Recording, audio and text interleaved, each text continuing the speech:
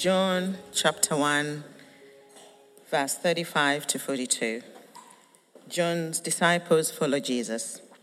The next day, John was there again with two of his disciples. When he saw Jesus passing by, he said, "Look, the Lamb of God." When the two disciples heard him say this, they followed Jesus. Turning around, Jesus saw them following and asked, "What do you want?" They said, "Rabbi," which means teacher, where are you staying? "Come," he replied, and you will see. So they went and saw where he was staying. They spent that day with him. It was about 4 p.m. Andrew, Simon Peter's brother, was one of the two who heard what John had said and who had followed Jesus. The first thing Andrew did was to find his brother Simon and tell him, "We have found the Messiah," that is the Christ. And he brought him to Jesus. Jesus looked at him and said, "You are Simon, son of John. You will be called Cephas," which, when translated, is Peter.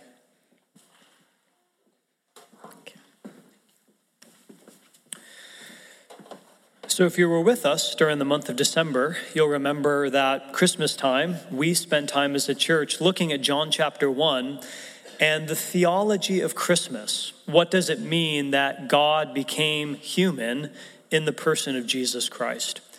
Now, as we've moved into the new year, what we're wanting to do is ask the question, what does it mean to live in light of Christmas? How do we take the truth of Christmas, that God in Jesus came to save the world, and be a people who now live in a city like London in light of that good news? That's the question we're asking for the next few weeks. Today, in the passage that you just heard read, we have the very first instance of any human beings following Jesus Christ. This is the first time anybody ever followed Jesus. And that phrase, following Jesus, another word we use for that is discipleship, or to be a disciple. A disciple is someone who follows Jesus in every part of their life for all their life. And so the question that I have for us today is simply this: what can we learn from this passage about discipleship? And if you're brand new to church, maybe this is the first time you've ever come to a worship service. Maybe you're not sure what you think about Christianity. This is a really important Sunday for you to be here, because we're asking the most basic question: what does it mean to follow Jesus? And some of you have been going to church for a long time. You know all the songs, you know all the stories. Maybe today will be like a cup of cold water splashing in your face, waking us up from lukewarm connection to Jesus and actually saying, what does it really mean to be a disciple? What does it really mean to follow him? And that's what this passage can help us see. So let's look at this text under the following 3 headings today. First, where discipleship starts. Then second, what discipleship is. And then third, the invitation that Jesus gives. So, where discipleship starts, what discipleship is, and an invitation that Jesus gives. Now, where does discipleship start? Here's the answer. Discipleship starts with discovering and being honest about your desires. Discipleship starts with discovering and being honest about what you want, what you long for, what you desire. Look with me again at the text, verse 38. Jesus asked these 2 people who start to follow him, "What do you want?" Now, interestingly, that question is the very first recorded words of Jesus in the Gospel of John. The first thing Jesus says in this story is to 2 people who are following him. He looks at them and says, "What do you guys want? What do you want? What do you desire? What are you looking for in life?" Now, Jesus starts with want and desire because he knows, and you know, that what we desire most truly defines us. Jesus doesn't say to these would-be followers, "What do you believe?" He doesn't say to them even a question that we might ask, "What do you do?" He says, what do you want? What are you longing for? What is your heart craving? Because he knows it's not the knowledge in our heads or even the actions of our hands, but the cravings of our hearts that most reveal who we are. Proverbs chapter 4 and verse 23 puts it this way: above all else, guard your heart, because everything that you do flows from it. All we do flows out of the longings or the cravings of our heart, the things that we want. And so that's why Woody Allen very infamously said, the heart wants what it wants. You know, maybe, that having that extra scoop of ice cream is going to be bad for your cholesterol, but you have it anyway, because the heart wants what it wants. And so many of us do things in life that we know in our heads we should not, but we want them. And so we do them. And therefore, according to Jesus, the journey of discipleship starts with discovering and being honest about what you really want. Now, I've been sitting with this passage for months and thinking about it, working on it, and having it work on me. And you know what I've realized? It's actually really hard to answer the question, what do you want? Because to answer that question honestly requires a fair bit of introspection. You have to look down into your heart to see what's there. And most of us are terrified of looking down into our hearts, to pause and to go slow and to be reflective and to see what's there and what we really long for in life. And so instead of pausing and doing that deep reflective work, we just move through life with as many distractions as we can. The next relationship, that next episode, the next thing, the next ladder on the career to climb. And our desires mostly remain unchecked. And all the while, Jesus' question of discipleship is hanging over us. What do you want? Like, what are you craving? What is the thing that you're looking for? Now, if, and I hope you will, maybe you're already starting, if you become willing to slow down, to stop, and to actually face the question, what do I want? And you start looking in your life, in your heart, things get even more complicated. Let me give you a few reasons why. When you begin to look at your desires, probably what you're going to find is that you have lots of different desires.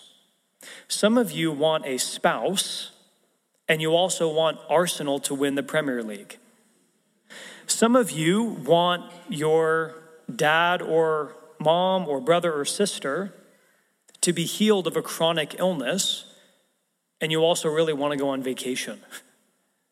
Right? Some of us want to be really successful in our jobs, and we want less busyness in our schedule. We want lots of different things, and we want them with different degrees of intensity. Second, not just do we want lots of different things, but second, lots of our desires are in competition with each other. That within your own heart, you can want two things that to have both of them would be at odds with each other. So I really want this sermon to be good because I want you to experience more of the beauty of Jesus than you ever have. And I want this sermon to be good so that you think I'm a good preacher. And so you want to keep coming to our church. Those desires are real within me, and they're kind of at odds. Some of you want to have a really healthy, fit lifestyle. And you think that by being healthy and fit, maybe that'll increase your chances of attracting a romantic interest. You have that desire, and you also want a little bit more cake and pudding, because who doesn't? And so we have these desires, and they're competitive, they're contradictory. If you're a parent, you know this all too well. If you're a parent, especially with young kids, you want to be present with that child, you want to nurture them, you want to love them, you want to help them grow. And at the same time, you want them to leave you alone. You want more free time, you want to pursue your own hobbies and passions, you want to have a self. Sometimes those desires can feel competitive. And so this is one of the challenges, by the way, of modern culture. Have you ever heard some version of modern culture, movies, books, people at work, Twitter, telling you, be true to yourself, find yourself. No one should tell you who you are or how to live. But can you see the problem with that advice, be true to yourself? Which self? Because when I look in my heart, I find all kinds of competitive and contradictory desires. Which is the real one? Culture says find yourself, but it doesn't give us the tools to find the selves that we're supposed to be. Third thing I want to say about desire is simply this. Sometimes your strongest desires are not your deepest desires. Sometimes your strongest desires are not your deepest desires. John Mark Comer, in his recent book, put it this way. Our deepest desires, usually to become people of goodness and love, are often sabotaged by the stronger and surface level desires of our flesh. I'll give you an example. Maybe you can relate. Some of you want to live a life in communion with God. You want to have a rich prayer life. You want to get into Scripture. And so you know that part of the way you're going to do that is by waking up early in the morning to read your Bible and pray before you start your day. Now that's your deeper desire. I want to spend time with God before I go out into the city. And then 6 a.m. comes along and your alarm goes off and you hit the snooze button. And before you know it, you're running out of the house flat and you've not even thought about God. What's happened? The deeper, truer desire, communion with God, life in his presence, has been overwhelmed by a stronger desire for a little bit more sleep. And our life is often filled with that tension. We have deeper desires, but they're often overwhelmed by the stronger ones. Some of you want the commitment and the safety of a long-term, exclusive, romantic relationship in marriage. But sometimes the stronger desire is for the fleeting pleasure of sex, however and with whomever we want. You see, we have strong desires for good things. And sometimes those strong desires for good things are deep desires for good things. But in the moment, our flesh wants something so much that we give into that stronger desire in the moment. This is the complexity of our life in desire. But what Jesus is exposing here at the beginning as he faces these people following him, not that they might have understood all of what I've just said in that question, but he says to them, what do you want? Like, look in your heart and answer the question, what are you craving? What is the deep longing of your soul? Jesus starts the journey of discipleship by inviting them to consider and to discover and be honest about their desire. And at some level, he says to each of you today, what do you want? Now, point 2 of our sermon, if that's where discipleship starts, point 2 becomes this: what is discipleship? Like, what then is a person who is following Jesus? And here's the answer. A disciple is someone who wants or desires Jesus more than anything. Discipleship is not fundamentally knowing X amount of Christian doctrine, nor is it even X amount of Christian service. A disciple is someone who longs for and wants Jesus more than anything. Verse 38, again, Jesus asked the most important question, what do you want? And what's interesting is that Jesus does ask that question a few times in the Gospels. And you know what answer he mostly gets from people? What the Bible reveals is that many of us, when we follow Jesus, we want something from him. We want healing. We want a spouse. We want teaching or wisdom about how to answer life's biggest questions. Even in the first century, lots of people wanted Jesus as a Messiah because they thought that he would overthrow the political oppression that was hanging over Israel and bring political freedom. So they wanted a military and a political king to save them. So in other words, lots of people, when Jesus says, what do you want? They say, I want something. I want you to help me get something. And by the way, it's not bad to want things from God. We are told to pray for our daily bread, which means we're supposed to come to God and say, give me this, I need that, please provide this. We should. But the problem for most of us is that we've made those things our ultimate quest. And so we want to use those things to we want to use God to get those things. And you realize that if that's your approach to following God, then what God has become to you is useful. If God is the means by which you get a job or a spouse or healing or a career or fill in the blank, then he is simply useful. But what I'm proposing to you today is that the essence of real discipleship is finding God not just useful, but beautiful, where he's an end in himself, where what you want is just him. And that's what this text tells us. Come back with me, verse 38. Jesus says, what do you want? And these two disciples, I'm not even sure they realized exactly what was happening. I think this was part of God's providence. But in verse 38, when Jesus says, what do you want? Look at how they respond. They ask him a question.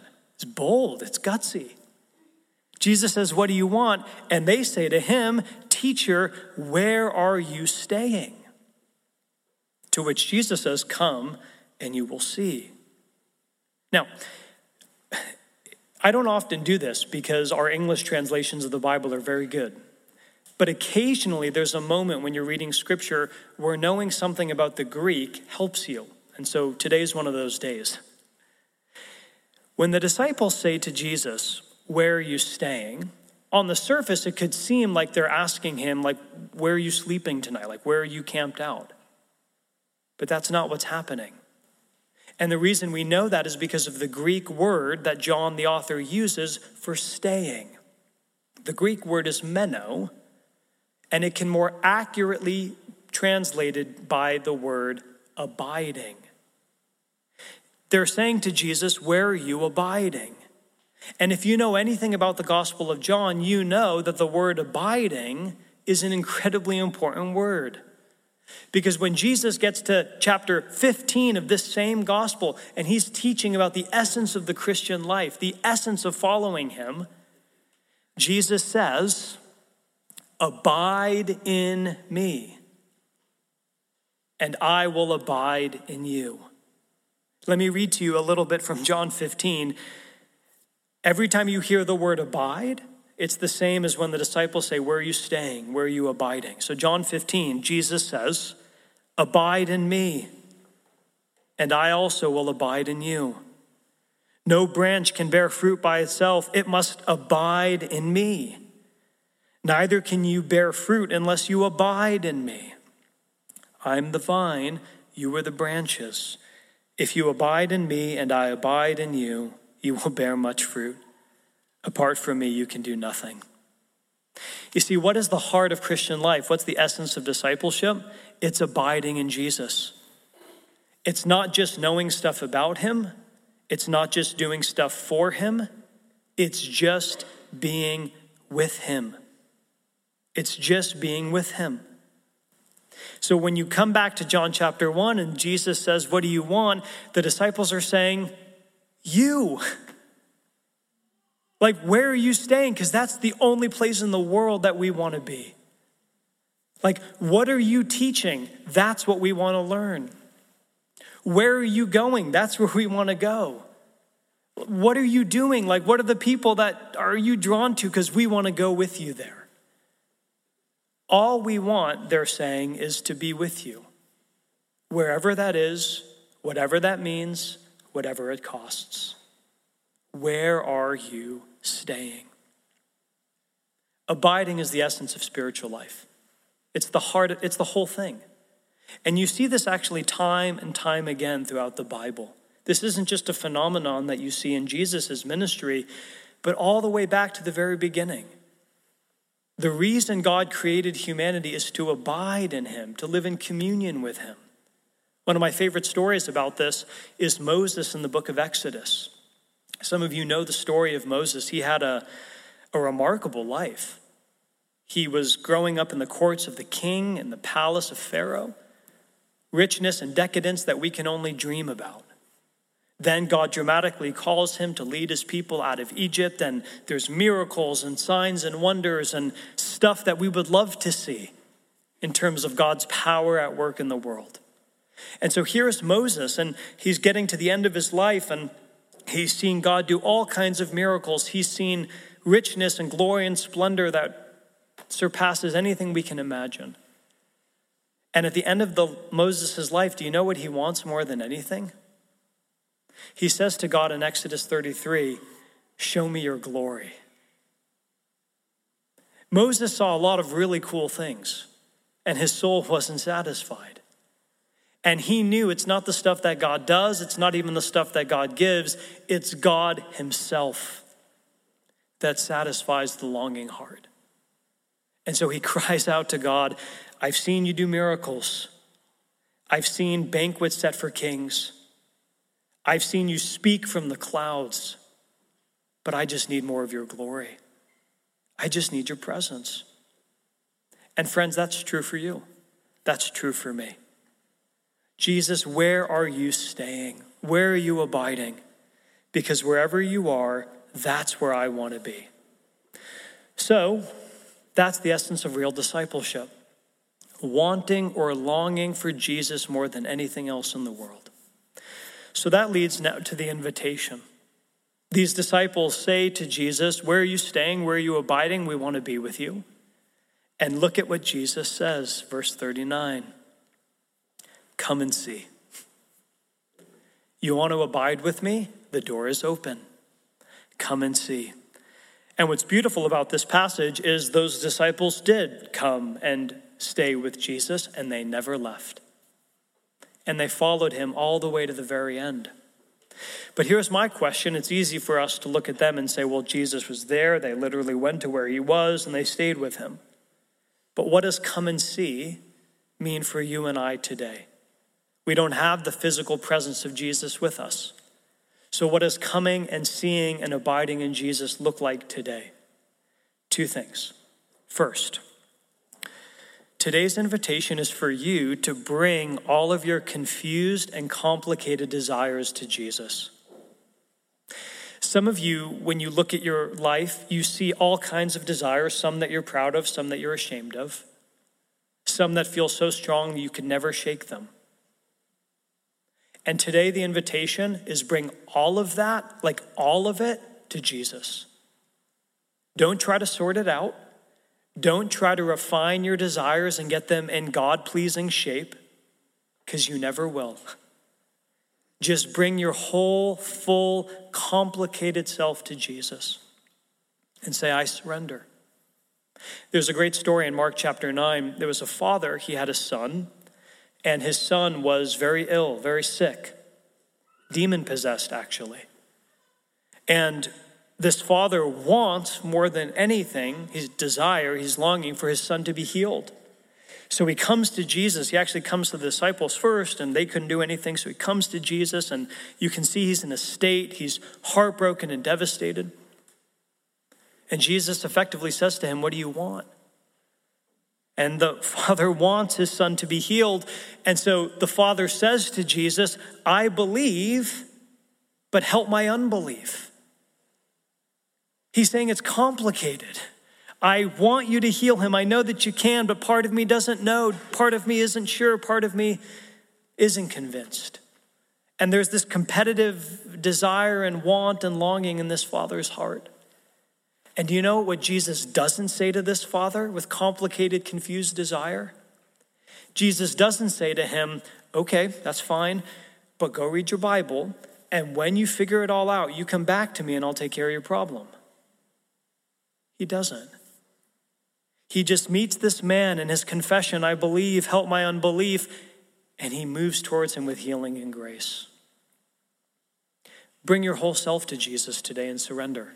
Whatever is there, the good things that you want, the bad things that you want, the stuff that you're not even sure if it's good or bad, bring it all to him, and he'll sort it out. There's an old hymn that says this, Let not conscience make you linger, nor of fitness fondly dream, because all the fitness he requires is for you to feel your need of him. Come ye weary, heavy laden, lost and ruined by the fall. If you tarry till you're better, you will never come at all. Come today. Come right now. And the second invitation, bring your whole self, confused, complicated self, all of it. But the second invitation for us today is simply this: realize that Jesus is the thing, the one, the everything that you've been most craving all along. What you want and all your other wants is actually found in him. Everything you think you want, if it's good, if it's true, if it's beautiful, it's pointing you to him. He's the one that we most desperately want. We see it in the passage. After one of these men starts following Jesus, Andrew, he goes and finds his brother, Simon, whom we know to be Peter. And he says to him there in verse 41, "We have found the Messiah." Now, in the first century, everyone was looking for the Messiah. Everyone wanted the Messiah. I alluded to this earlier. This was how we were going to be saved from the oppression of Rome. This is how peace and prosperity were going to come. Everybody, every day, was longing for the Messiah to come and fix the world. So when Andrew finds Peter and says, "We have found the Messiah," Andrew isn't saying, "Hey, let me make an abstract theological statement about the identity of this man called Jesus." What he's saying simply is, "Peter, you know the one that we've been looking for our entire life? I found him. Come with me. Let's go together and see him." Like the one that you've spent every day of your life searching after, he's here. And what we get a glimpse of in this passage is what's true for the heart of any person. The thing that you want more than anything else is found in Jesus. And to the degree that you can realize that even the good things you want are actually just pointers, but he's the substance, that's how you become a disciple. You say, everything I want anyway is found in him. So yeah, I'm going to keep wanting good stuff in the world, sure. But I know that they all point me to him. As Rebecca Pippert said in her great book, the narrative lines of your life can only find a happy ending in Jesus. That's what they realized. We found him. And to the degree that you realize that is to the degree that you're going to say, I want to abide with you. Wherever you are, whatever you're doing, wherever you're going, that's where I want to be. Some of us really want a spouse and family. Jesus is the true and better spouse. Some of us really want to feel accepted like we belong. And Jesus is your approval, your ultimate acceptance. Some of you really want peace and security, maybe even financial security in your future. The Bible says he's our rock, the only one that we can actually completely depend on. Our bodies want fleeting pleasures that don't always truly satisfy, but he's living water that can quench your deepest thirst. He's the thing. He's the one. And we know that because not only did Jesus give the teaching and say that he was, but ultimately he goes to the cross and he dies in your place. And on the cross, Jesus says, I see you to the bottom, I love you to the sky. You're fully known and fully loved. And then he defeats death and says to you, your future can be safe. There's a banquet waiting for you. All the things that your heart most desperately craves are ultimately going to be found in that wedding feast with Jesus. If he died for you, if he rose again and defeated death on your behalf, he's the one that you want. And the essence of discipleship today is to say, I bring all of myself to you, confused and complicated as it is, and I surrender it all. And I say, if more of you means less of me, then take it all. Let's pray for that now as we come to this time of response. Our God, please help us today to not just have some teaching and to be informed, but to be transformed into people who want and desire Jesus more than anything, to abide in him as the great passion of our life. So, Father, do that right now. Draw us close to you. Help Jesus to be the one that we truly want. And then help us to live in this world as people who can relate to everything, everyone, in a more healthy way. Because Jesus is our rock, our Savior, our friend, and our King. We pray all this together in Jesus' name. Amen.